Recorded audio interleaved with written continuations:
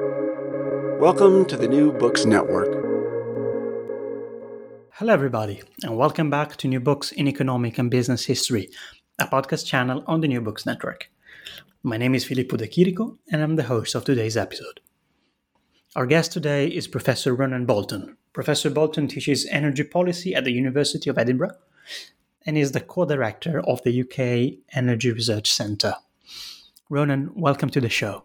Thank you very much, Filippo. Today, we're talking about your book, Making Energy Markets, The Origins of Electricity Liberalisation in Europe, published by Palgrave Macmillan in 2022. As we progress towards the energy transition, there are many discussions about finding the right balance between the state and the market in the energy sector. This is a great book about electricity markets, and it shows how in a decade, in the 90s, the whole industry shifted from being mostly state-controlled to a competition-based market system, first in Britain and then in the whole of Western Europe.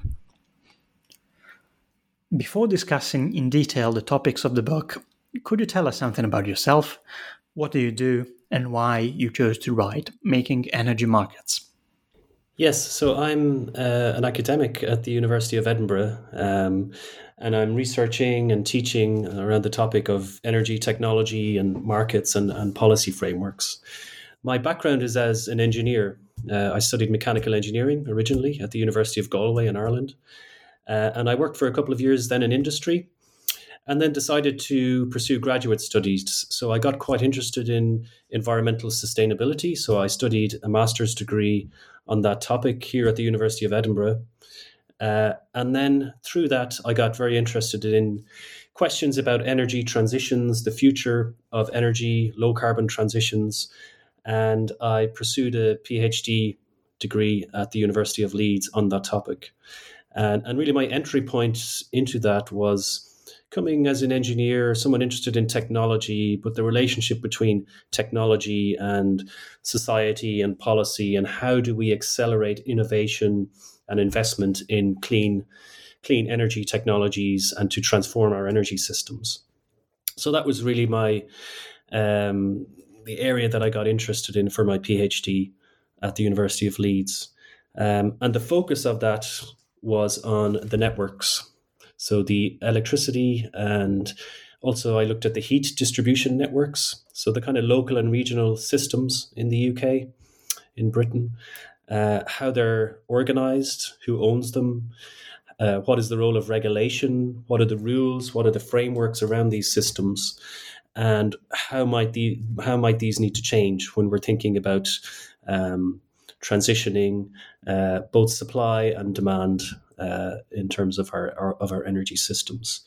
And increasingly, as I got into it, I found that when people talked about, the reasons why low carbon technologies or innovative technologies don't get the investment or don't get the attention that people feel they should, they talked about, there's barriers or there's kind of lock-ins or these kind of broad reasons why technologies don't accelerate and innovate. But I wasn't really satisfied with some of these explanations. I thought there's something deeper to understand about how these systems are organized and the kind of rules and the regulatory structures and the markets behind them. So I thought instead of talking about barriers and being frustrated about understanding why technologies mightn't change as fast as we might like, I thought, it's better to really kind of understand these deep structures and get into the origins of these kind of regulatory and market structures as a way of understanding the kind of contemporary issues and problems that we face in transitioning energy systems.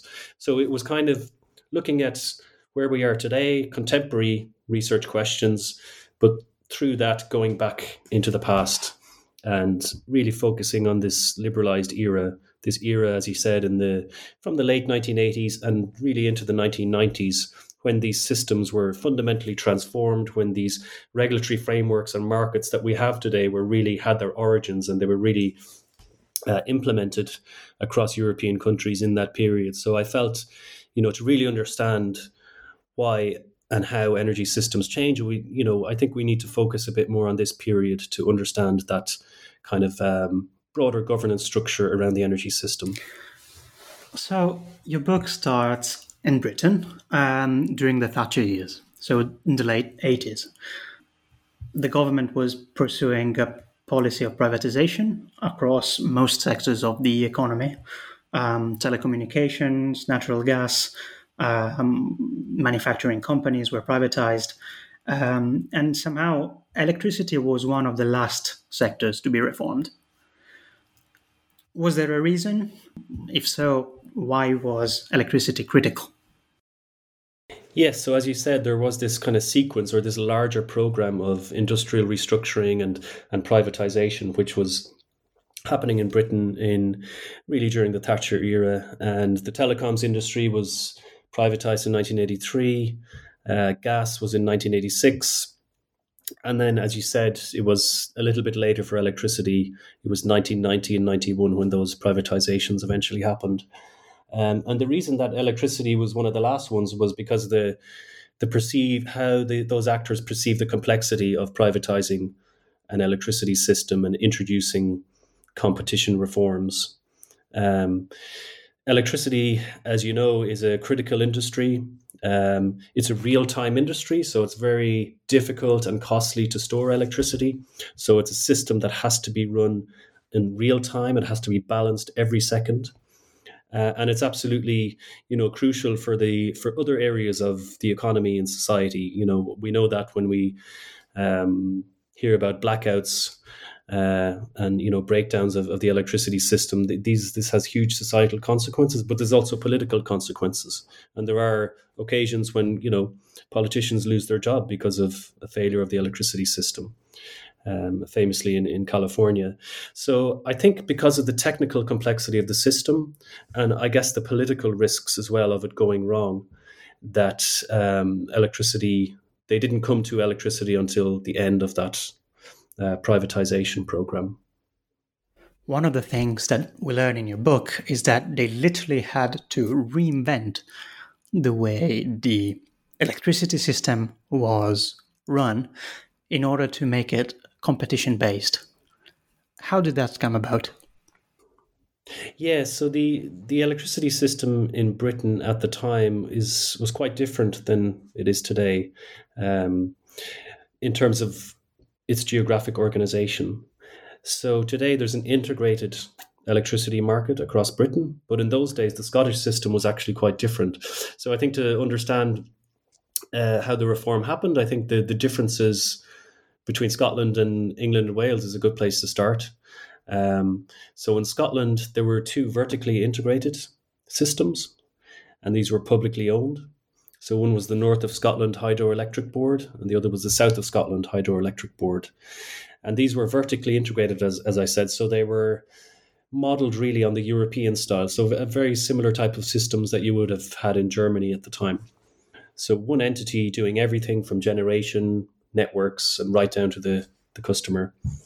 But in England and Wales, the system was organised a bit differently. There was one single entity which operated the majority of the power plants. So there's, say, about 70 large power plants in England and Wales and a large high voltage transmission system. And the entity that operated that was publicly owned, and that was the Central Electricity Generation Board. And then underneath that, there were 12 regional suppliers and distribution companies. So these were integrated in terms of the distribution networks and then the sale onto the end consumer. So there was a difference between Scotland and England at the time. So the focus of the book really is mainly on the England and Wales system.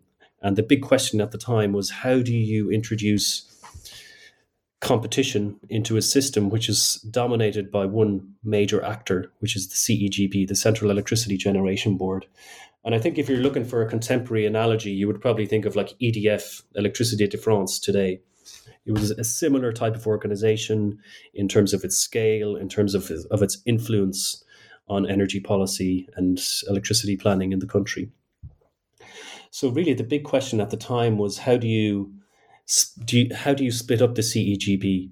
How many different entities can you make out of the CEGB to privatize those and to have them as smaller competing electricity generating companies. That was one of the big questions they were thinking about. A second big question was the issue of splitting generation from the transmission grid. So when people look at electricity systems now, this is, one of the kind of starting points. It's kind of taken for granted kind of feature of electricity systems that generation and transmission are separated. But back in those days, it was a big question of whether this was actually feasible and whether there were risks to the actual functioning of the system if you separated out the generators. So the people who ran the CEGP, who were mostly, coming from a technical background and held a lot of sway with government, were advising, so, you can't do this. It's risky, very costly. We have to keep these integrated. Whereas the advocates of competition were saying you have to separate out the transmission grid because then that acts as the platform for competition.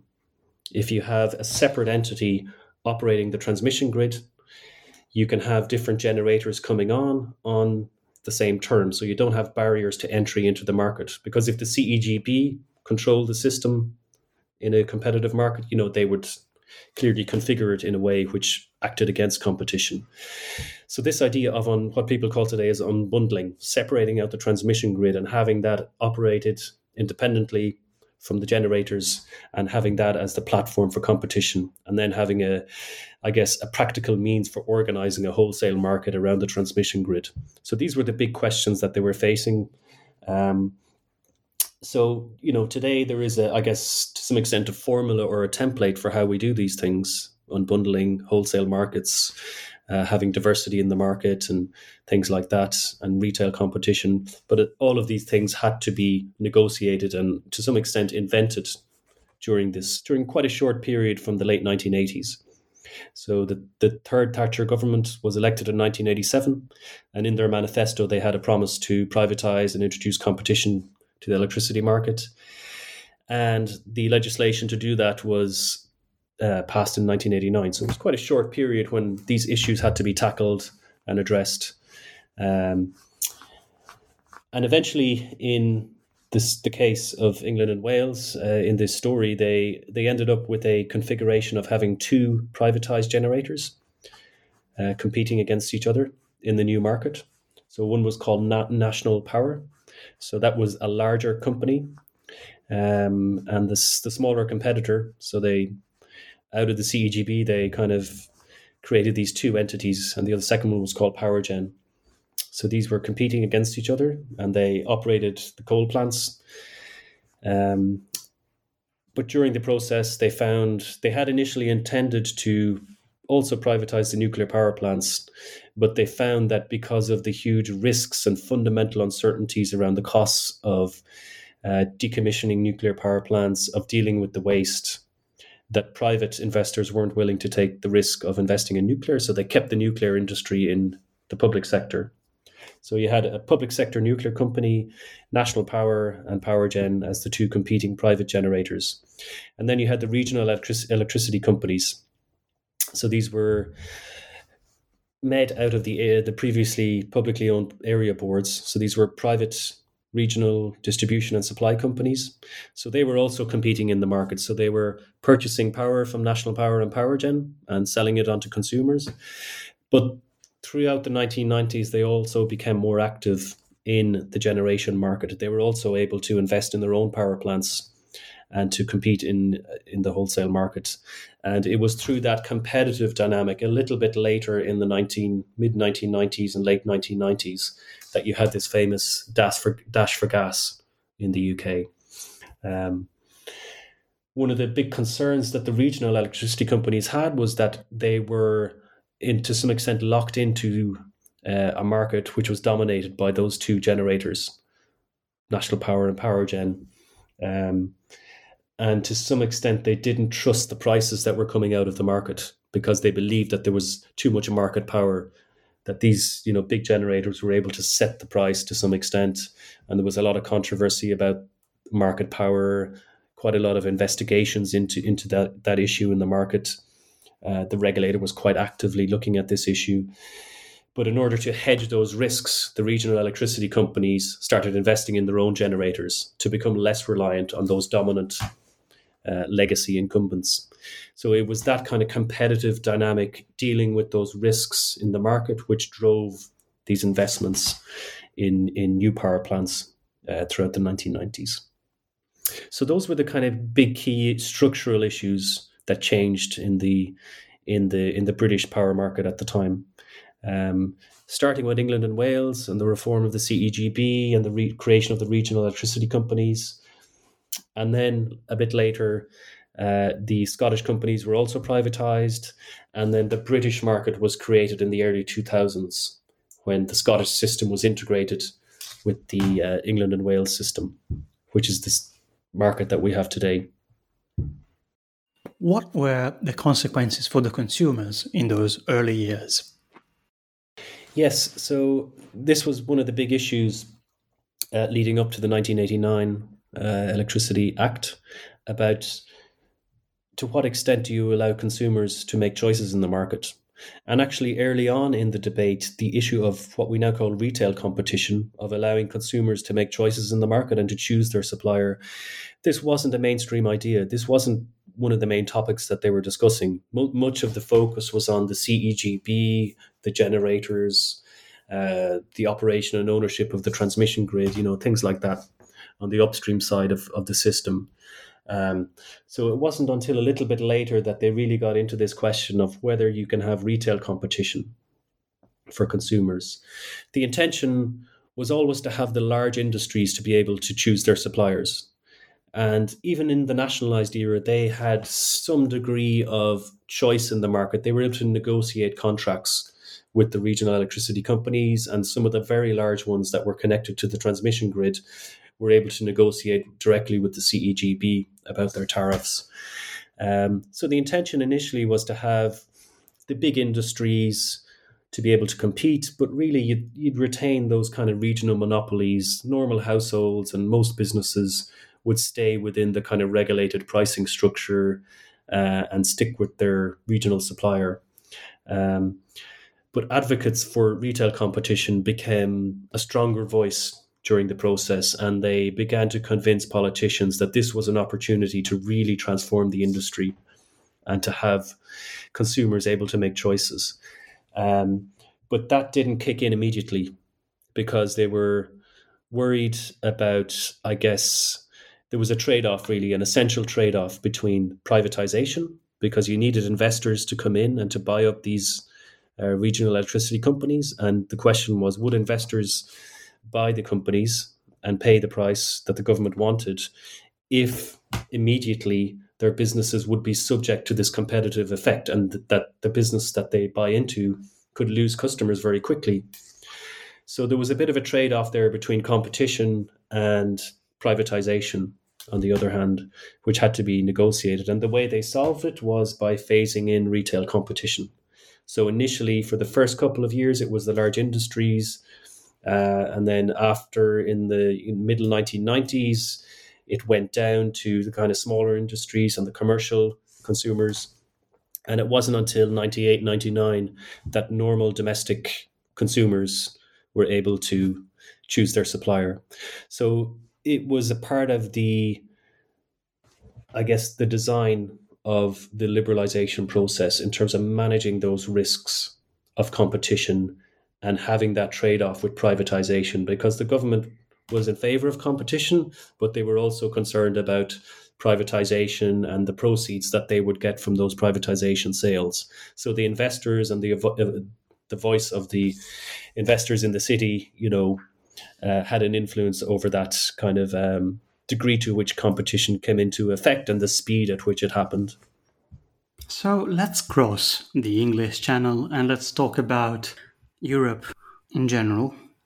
In the very same years, Britain is building this market-based system for power.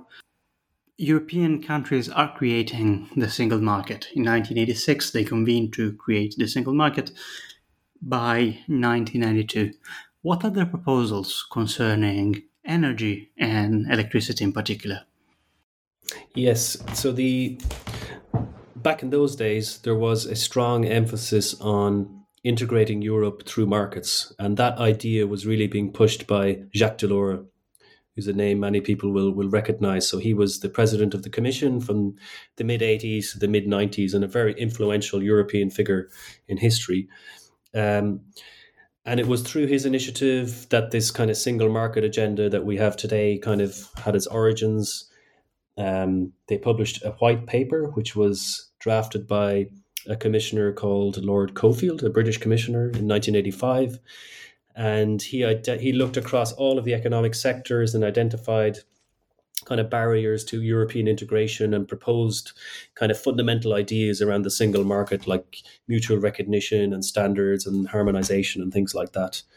But in that document and the subsequent Single European Act of 1986, and the energy sector didn't feature very strongly. It wasn't really part of that original agenda.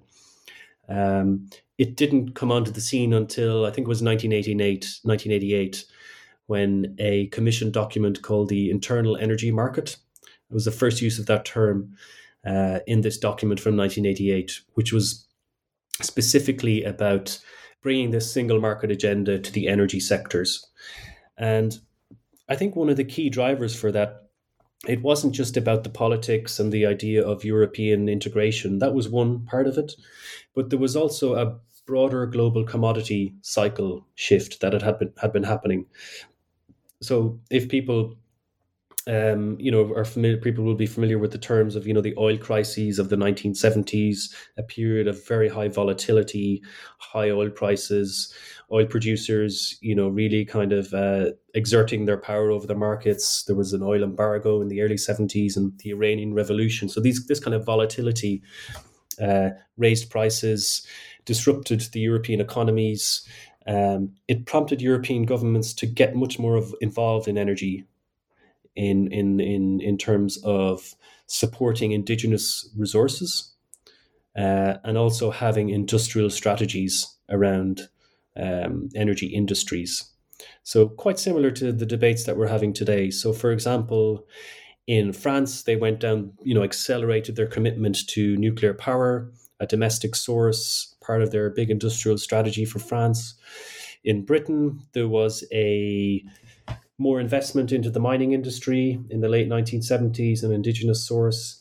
They introduced long-term contracts, binding contracts between the electricity generator, the CEGB, and the Scottish companies, and the British Coal, which was the nationalised coal mining organisation.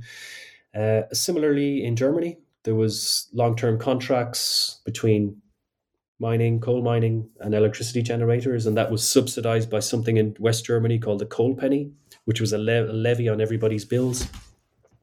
So really propping up domestic sources based on this idea that, we need to become more self-sufficient, insulate ourselves, from these kind of high and volatile global energy prices. But the cycle turned from the mid-1980s. The oil price went down quite significantly. There was liberalisation in the oil sector, more sources coming on stream, for example, the North Sea and so on, Alaska, and also parallel in the coal industry. There was a big investment in coal production globally. So you had producers from Colombia, Indonesia, Australia, which was much cheaper coal than was being mined in places like West Germany and Britain. And there was a burgeoning, emerging coal market, global coal market. So that was able to be imported into places like Rotterdam. And it was, as I said, much more competitive, much cheaper than European coal for various reasons, because these were large open cast mines, cheaper labor, all of these issues. So that change in the global commodity cycle put pressure on this kind of European approach of, policy support for domestic sources, industrial policy. So that was a kind of a global pressure on that European regime, as it was at the time, on those energy policies. And that was creating concern for the European Commission at the time. So that featured quite strongly in that 1988 Internal Energy Market document, this concern about competitiveness of European industry, the need for European consumers, large industries to access these cheaper sources of energy on the global markets. They were quite critical of a lot of the domestic policies and subsidies that were in place, both as a barrier to achieving, European integration, but also accessing cheaper energy supplies. So I think those two issues came together at this particular point in time, alongside a political movement or shift towards an emphasis on markets, competition, and European integration as well. So that really kind of framed that document of the internal energy market from 1988. And their ambition at the time was to implement that quite quickly. So to do something similar like what the British did. So the British had this period from 1987 to kind of 1989-90, where they did this in a very compressed time period. And I think the Commission had a similar time frame in mind. They thought, by 1992, with the other single markets reforms, we could do this for the electricity and gas industries. But as it turned out, for various political reasons, also changes within the structure of the European communities at the time, the Maastricht Treaty from the early 90s, the rise in prominence and influence of the European Parliament. So there was more actors on the scene. Different member states' views came into the mix. They were able to be represented.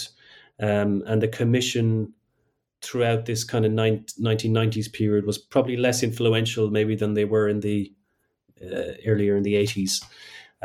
So the process at the European level, for those reasons, because of the institutional complexity and the politicized nature of the whole thing, it was quite a bit slower. So it wasn't until mid-90s, late 90s, until the first European directives on energy, electricity and gas liberalisation could be finally agreed. So it was really, I think the chapter in the book that covers that is called The Political Market. So it was really a story of politicisation of the market. You mentioned member states and their opposition to the market-oriented reform that the Commission had in mind. Your book talks quite extensively about Germany and France, for instance, and they had different reasons to oppose such a reform. Can we just shortly recall what those were? Yeah, so in the French case, it was actually an interesting story because initially in the mid to late 80s, EDF, so the French monopoly electricity generator and transmission company, a nuclear-dominated system, they were quite keen on this idea of trading across borders and selling electricity. They were looking at the German market and the high prices that German industry were paying at the time partly because they were subsidizing the coal industry in Germany. And they were, well, we could undercut this. We could capture a lot of that market and, gather a lot of revenue for EDF. So they saw the opportunities in cross-border trade. But there were features of the liberalisation process which they saw happening in the British case, which fundamentally they really didn't like. They saw their sister organisation, the CEGB, being dismantled, split up, generation and transmission being separated, it being hived off into different competing companies. The problems arising in the nuclear power industry in Britain as it was exposed to these competitive forces. So really, when they saw the structural implications of competition and reform, they turned quite fundamentally against it. So that was the French case. In the West German case, they were probably a bit more keen on competition and reform and liberalisation, as a philosophy. But there were practical kind of internal issues within the German system and the German energy economic sector that they wanted to deal with first. So firstly, they wanted to address the decline of the coal mining industry in a different way than the British did. So rather than having almost like a cliff edge or a very quick wind down of the coal industry, they wanted to do it in a more managed, phased, incremental way. So they felt that, a rapid shift to competition would destabilize the mining industry and employment in those sectors. So they wanted to manage it a bit more and stretch out the time frame. They were also concerned about integration between East and West Germany. So following the reunification, there was a big issue of investment in the electricity industry in the East. And the West German government had basically co-opted, as part of the unification contract, a number of the large West German electricity utilities to invest in the East. So that would require a huge amount of capital. So they didn't want to, I guess, undermine and expose these companies to competitive forces in the interests of, having that large investment program in the East. So in Germany, there was, to some extent, they wanted to go down this road, but they wanted to deal with these issues first. So Germany kind of came on board a bit later in the 1990s. In the end, the first directive on European electricity is approved in 1996. Could you just outline what the content of the directive is? Yes. So in spirit, and it was, similar to what the British had done in terms of competition between different generators, separating out transmission and generation, and having consumers having the choice and ability to choose their supplier and have a retail market. But in many respects, it was a weaker version of that because of the political issues and disagreements, and the different views of different member states. So in order to get agreement and accommodate, to bring all these different member states on board, they had to have a looser arrangement, and also having a choice of different models. So particularly Southern European countries, Italy and Spain, they had a different philosophy, and Greece as well, a different philosophy on on the role really of electricity in society, that this shouldn't be framed as a commodity, that it's not about, privatization and profit. This is about a public good, and these should be publicly owned and, organized for the common good. So just kind of a very different kind of philosophy and approach to it. And then you had the issues in France that we talked about, the concern of EDF, their reluctance to go down this structural route. So within the directive, they had, different choices. So a country could kind of basically adopt the British kind of liberalized reform, or they could have something else, which was a watered down version. And they could introduce something called a single buyer, which was a centralized actor who would, do the trading, but could still be publicly owned, essentially. So EDF could have a single buyer and control the market rather than opening it up to different actors and entities coming in and undercutting them. So you had different choices like that. Also, the separation between generation and transmission was weaker than in the British case. So you could have the same fundamental, organization doing those two things. They just had to have separate accounts. So the kind of accounting unbundling rather than kind of pure separation of the businesses. And also on the retail competition, it was over really a decade that they were looking to phase that in. So really it was a stepping stone rather than the kind of final endpoint in terms of a European liberalisation. And I think it wasn't really until the late 2000s that they really kind of reached that endpoint of having a fully kind of a fully agreed upon European approach to a liberalized kind of electricity and gas regime. Something I learned actually reading the book, one of the many things I learned, was that the European Union was not the only case of harmonization of national energy markets. And you talk quite extensively about the Nordic case, Norway and the region. Yes. So Norway was on a similar time frame as Britain in terms of it was 1990 when they introduced competition and liberalisation reforms in the Norwegian Energy Act.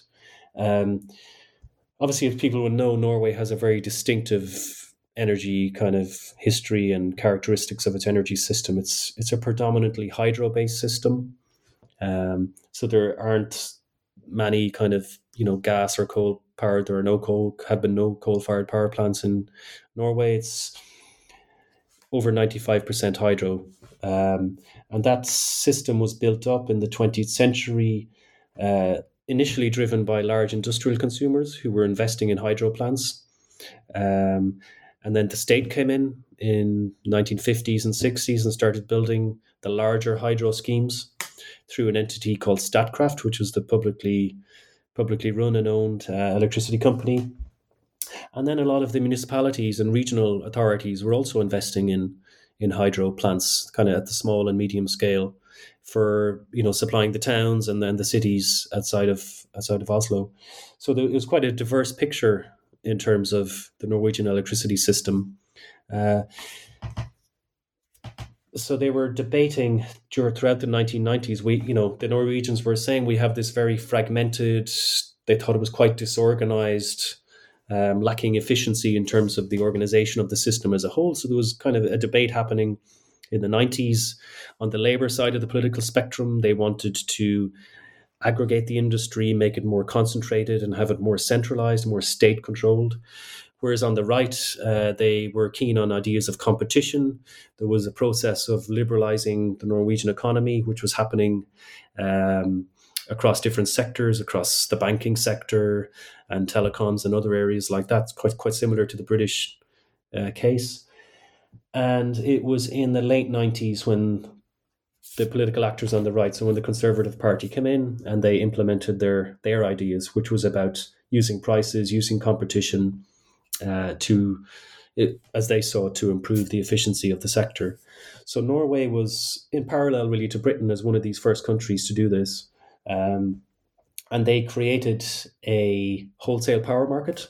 So this was the genesis or the origins of what we have today, which is called Nord Pool, which is the Nordic integrated electricity market. So that was created by the Norwegians as a means of coordinating the huge amount of hydropower plants that they had. So an issue in terms of a hydro sector is, which hydro plants do you utilize at particular points in time, given the geographical features of the country and what's called, the opportunity costs of depleting the reservoir.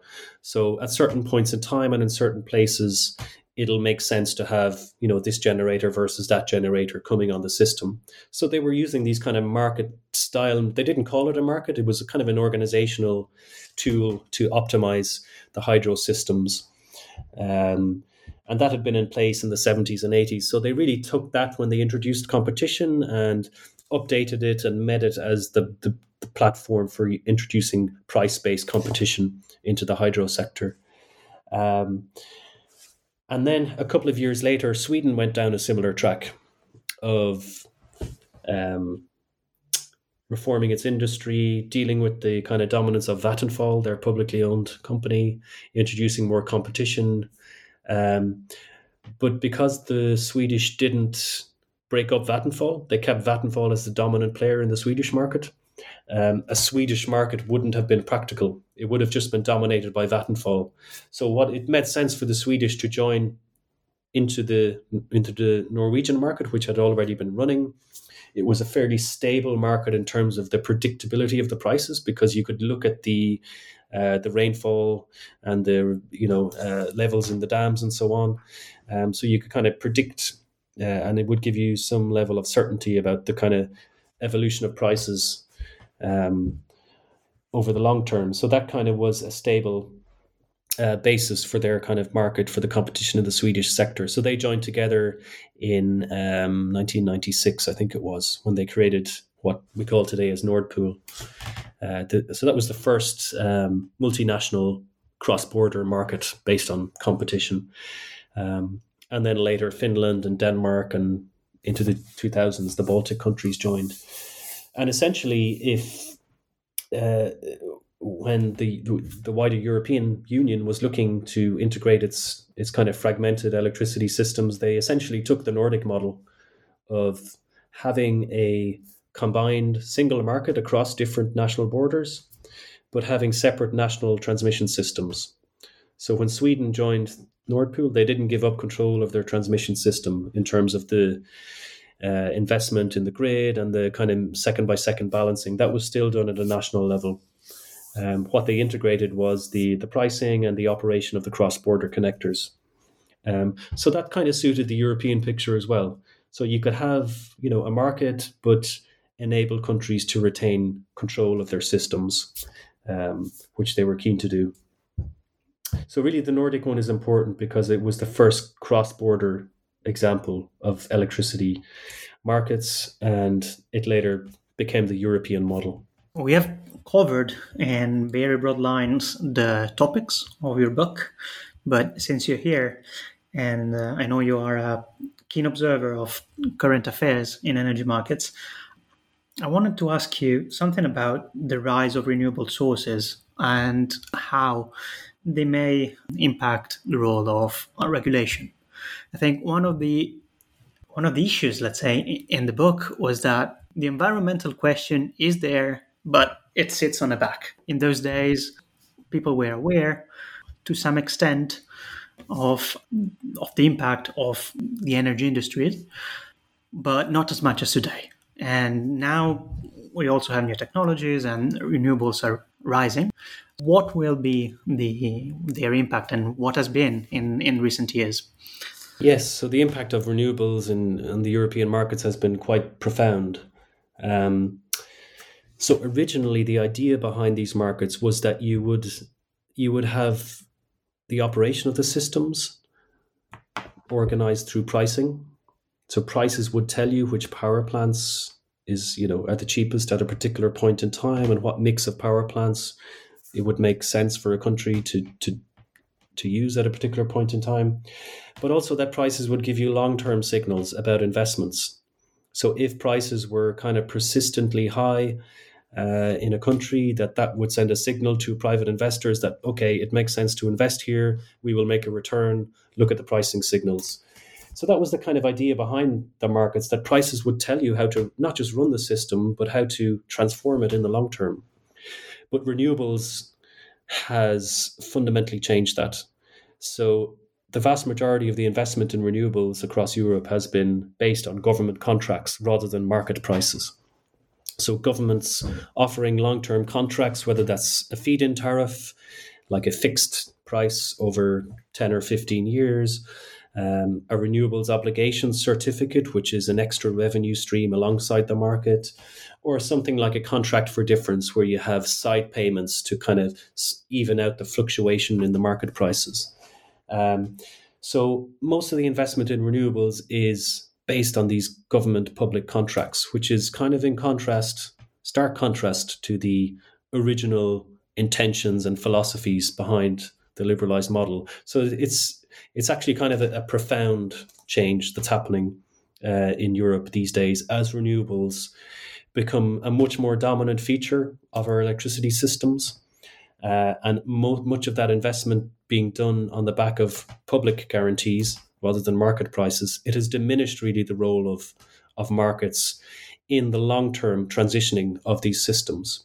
I think markets still play a very important role in pricing signals in terms of the kind of day-to-day operation. What is the mix of power plants and renewables and nuclear and so on that is the cheapest and kind of optimal mix for us to meet our demands on a short-term basis.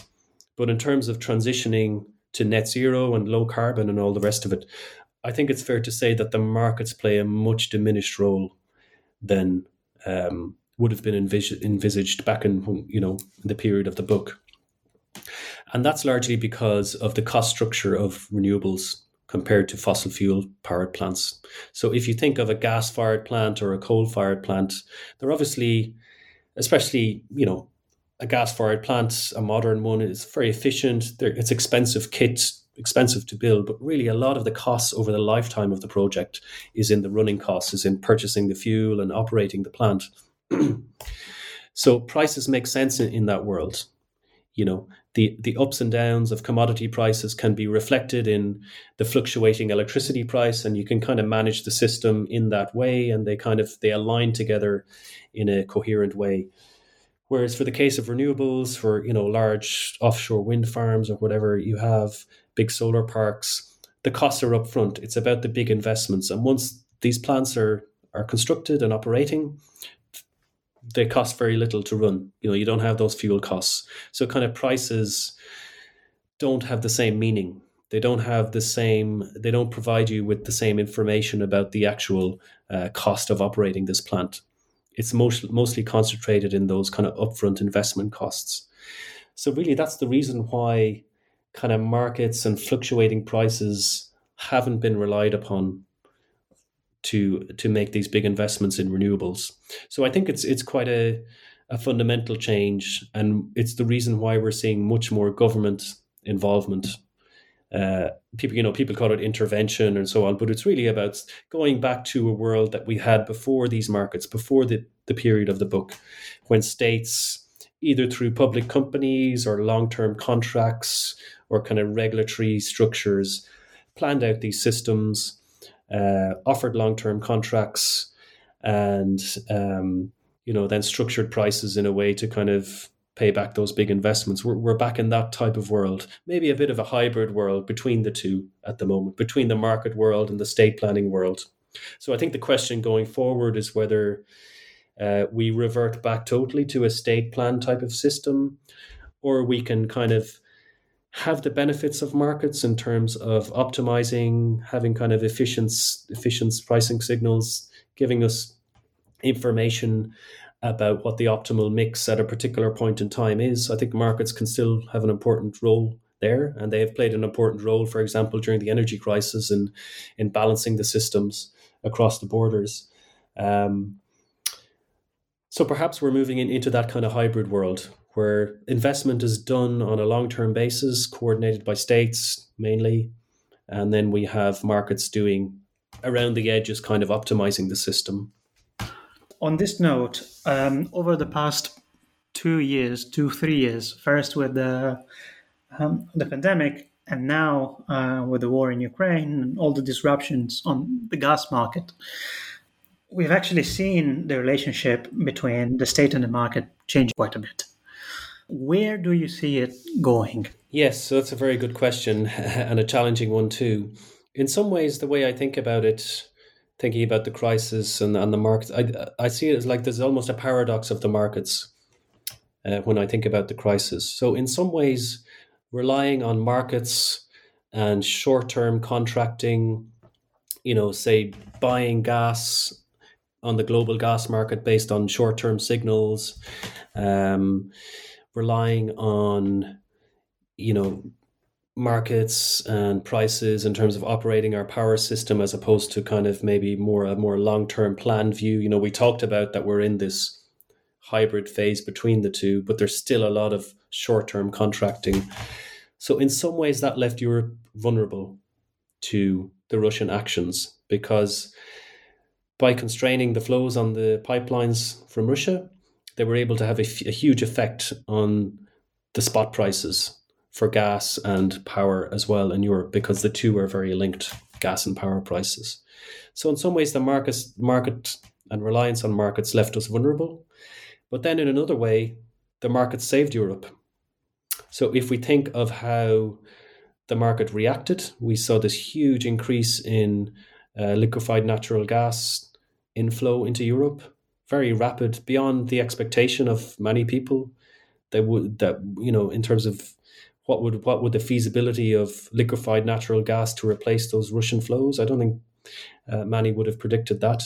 And the huge flows that have come in from places like Qatar and the United States into Britain and Spain, where you have these big LNG terminals. Obviously, the prices had to rise to very high levels to enable that to happen, but in some ways, that's how markets work. Prices rise and you get more supply. And also in electricity. So we had problems in the French nuclear power sector. A lot of their power plants were taken offline, unfortunately, last year for maintenance issues. So we saw huge cross-border flows from places like Britain and Spain into France to kind of make up that shortfall. And that wouldn't have been possible without that kind of integrated market that we talked about. So in some ways, the markets played a fundamental role in delivering resilience for Europe at a very high price, it has to be said. So that's the way I see it. It's very difficult I think a lot depends on the political narrative that comes out of the crisis, whether it's framed as, okay, this was something that made us vulnerable. We have to go back to a state planned long-term contracting, less reliance on prices and so on. So because we don't want to be in this situation again. Or is it the narrative that, look, the markets worked really efficiently, we were able to balance the systems, the lights didn't go out, we've shifted really rapidly to a new type of gas system and the power markets worked. So I see it in those two ways. And I think it's a political debate that's happening in Europe at the moment, and which narrative wins out, I think, will have a great bearing on, I think, the future kind of organization of these systems. So I wouldn't dismiss the idea that Europe will continue its commitment to the kind of basic philosophy of markets and liberalisation, but maybe amend it slightly, have a bit more of a planned strategic approach in certain areas. So we've talked already about investment in renewables as one where I think we'll see more state contracting. I think another area is around seasonal storage. So having, these issues in the gas sector, gas obviously plays a huge role in kind of meeting the winter peaks that we see, particularly in Northern Europe because of the cold weather. Our energy consumption goes up quite significantly. So gas has played a fundamental role in enabling us to manage that kind of seasonal fluctuation. So I think we may need some kind of a plan around how that's going to work in the future as we move away from gas towards a renewables-based system. I think the solutions in terms of delivering that seasonal flexibility aren't quite obvious yet. So I think we're going to need some long-term thinking around that issue. And then the third issue is around networks and systems and infrastructure.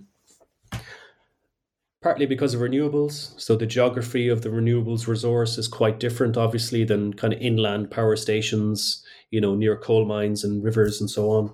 We're going to be moving to a system with more offshore, windy, remote regions, much more solar in Southern Europe. So we'll need to kind of beef up the capacity of the networks in terms of the north-south kind of flows of energy that we're going to see. And also the changes in the gas markets, more liquefied natural gas. So reinforcing the onshore infrastructure to enable the system to absorb that LNG as it comes in. So I think there's a big kind of infrastructure challenge as well for Europe. So I think maybe the kind of markets versus state thing is one way of thinking about it, but I think you need to break it down and look at these kind of specific issues and challenges. So I think maybe in the next couple of years, as the dust settles, we'll see a bit of a reconfiguration and more of a strategic view around those issues of seasonal flexibility, networks and planning of the networks as well. Let's hope so. Ronan, thank you so much for this interview, and I really enjoyed talking to you. Before we go, I have one last question, and that is, what are you working on at the moment? Well, first of all, thank you very much for having me, and I really enjoyed the conversation. I'm working on the energy crisis, so I've obviously been following that very closely as it's unfolded over the past couple of years. So I want to be able to, update the material I had in the book to think about markets and government, the role of governments in leading us into the energy crisis. How did we end up in this energy crisis situation, and what might be the future? What might be the aftermath of that and the consequences of that? So I think it's a bit earlier to conclude that work. It's we're still in a bit the early stages of that story, but it's something that I'm keen to follow up on. And I'm also working on, as part of the UK Energy Research Centre, working on projects where we look quite a lot at networks and the regulation of networks and the kind of issues around integrating renewables and things like electric vehicles into electricity networks, and how we might be able to plan those systems and deal with those integration challenges a bit better. So those are the two main topics that I'm working on at the moment. Great. So looking forward to reading your works and having you back on the New Books Network. Thank you. I look forward to it. Thank you so much.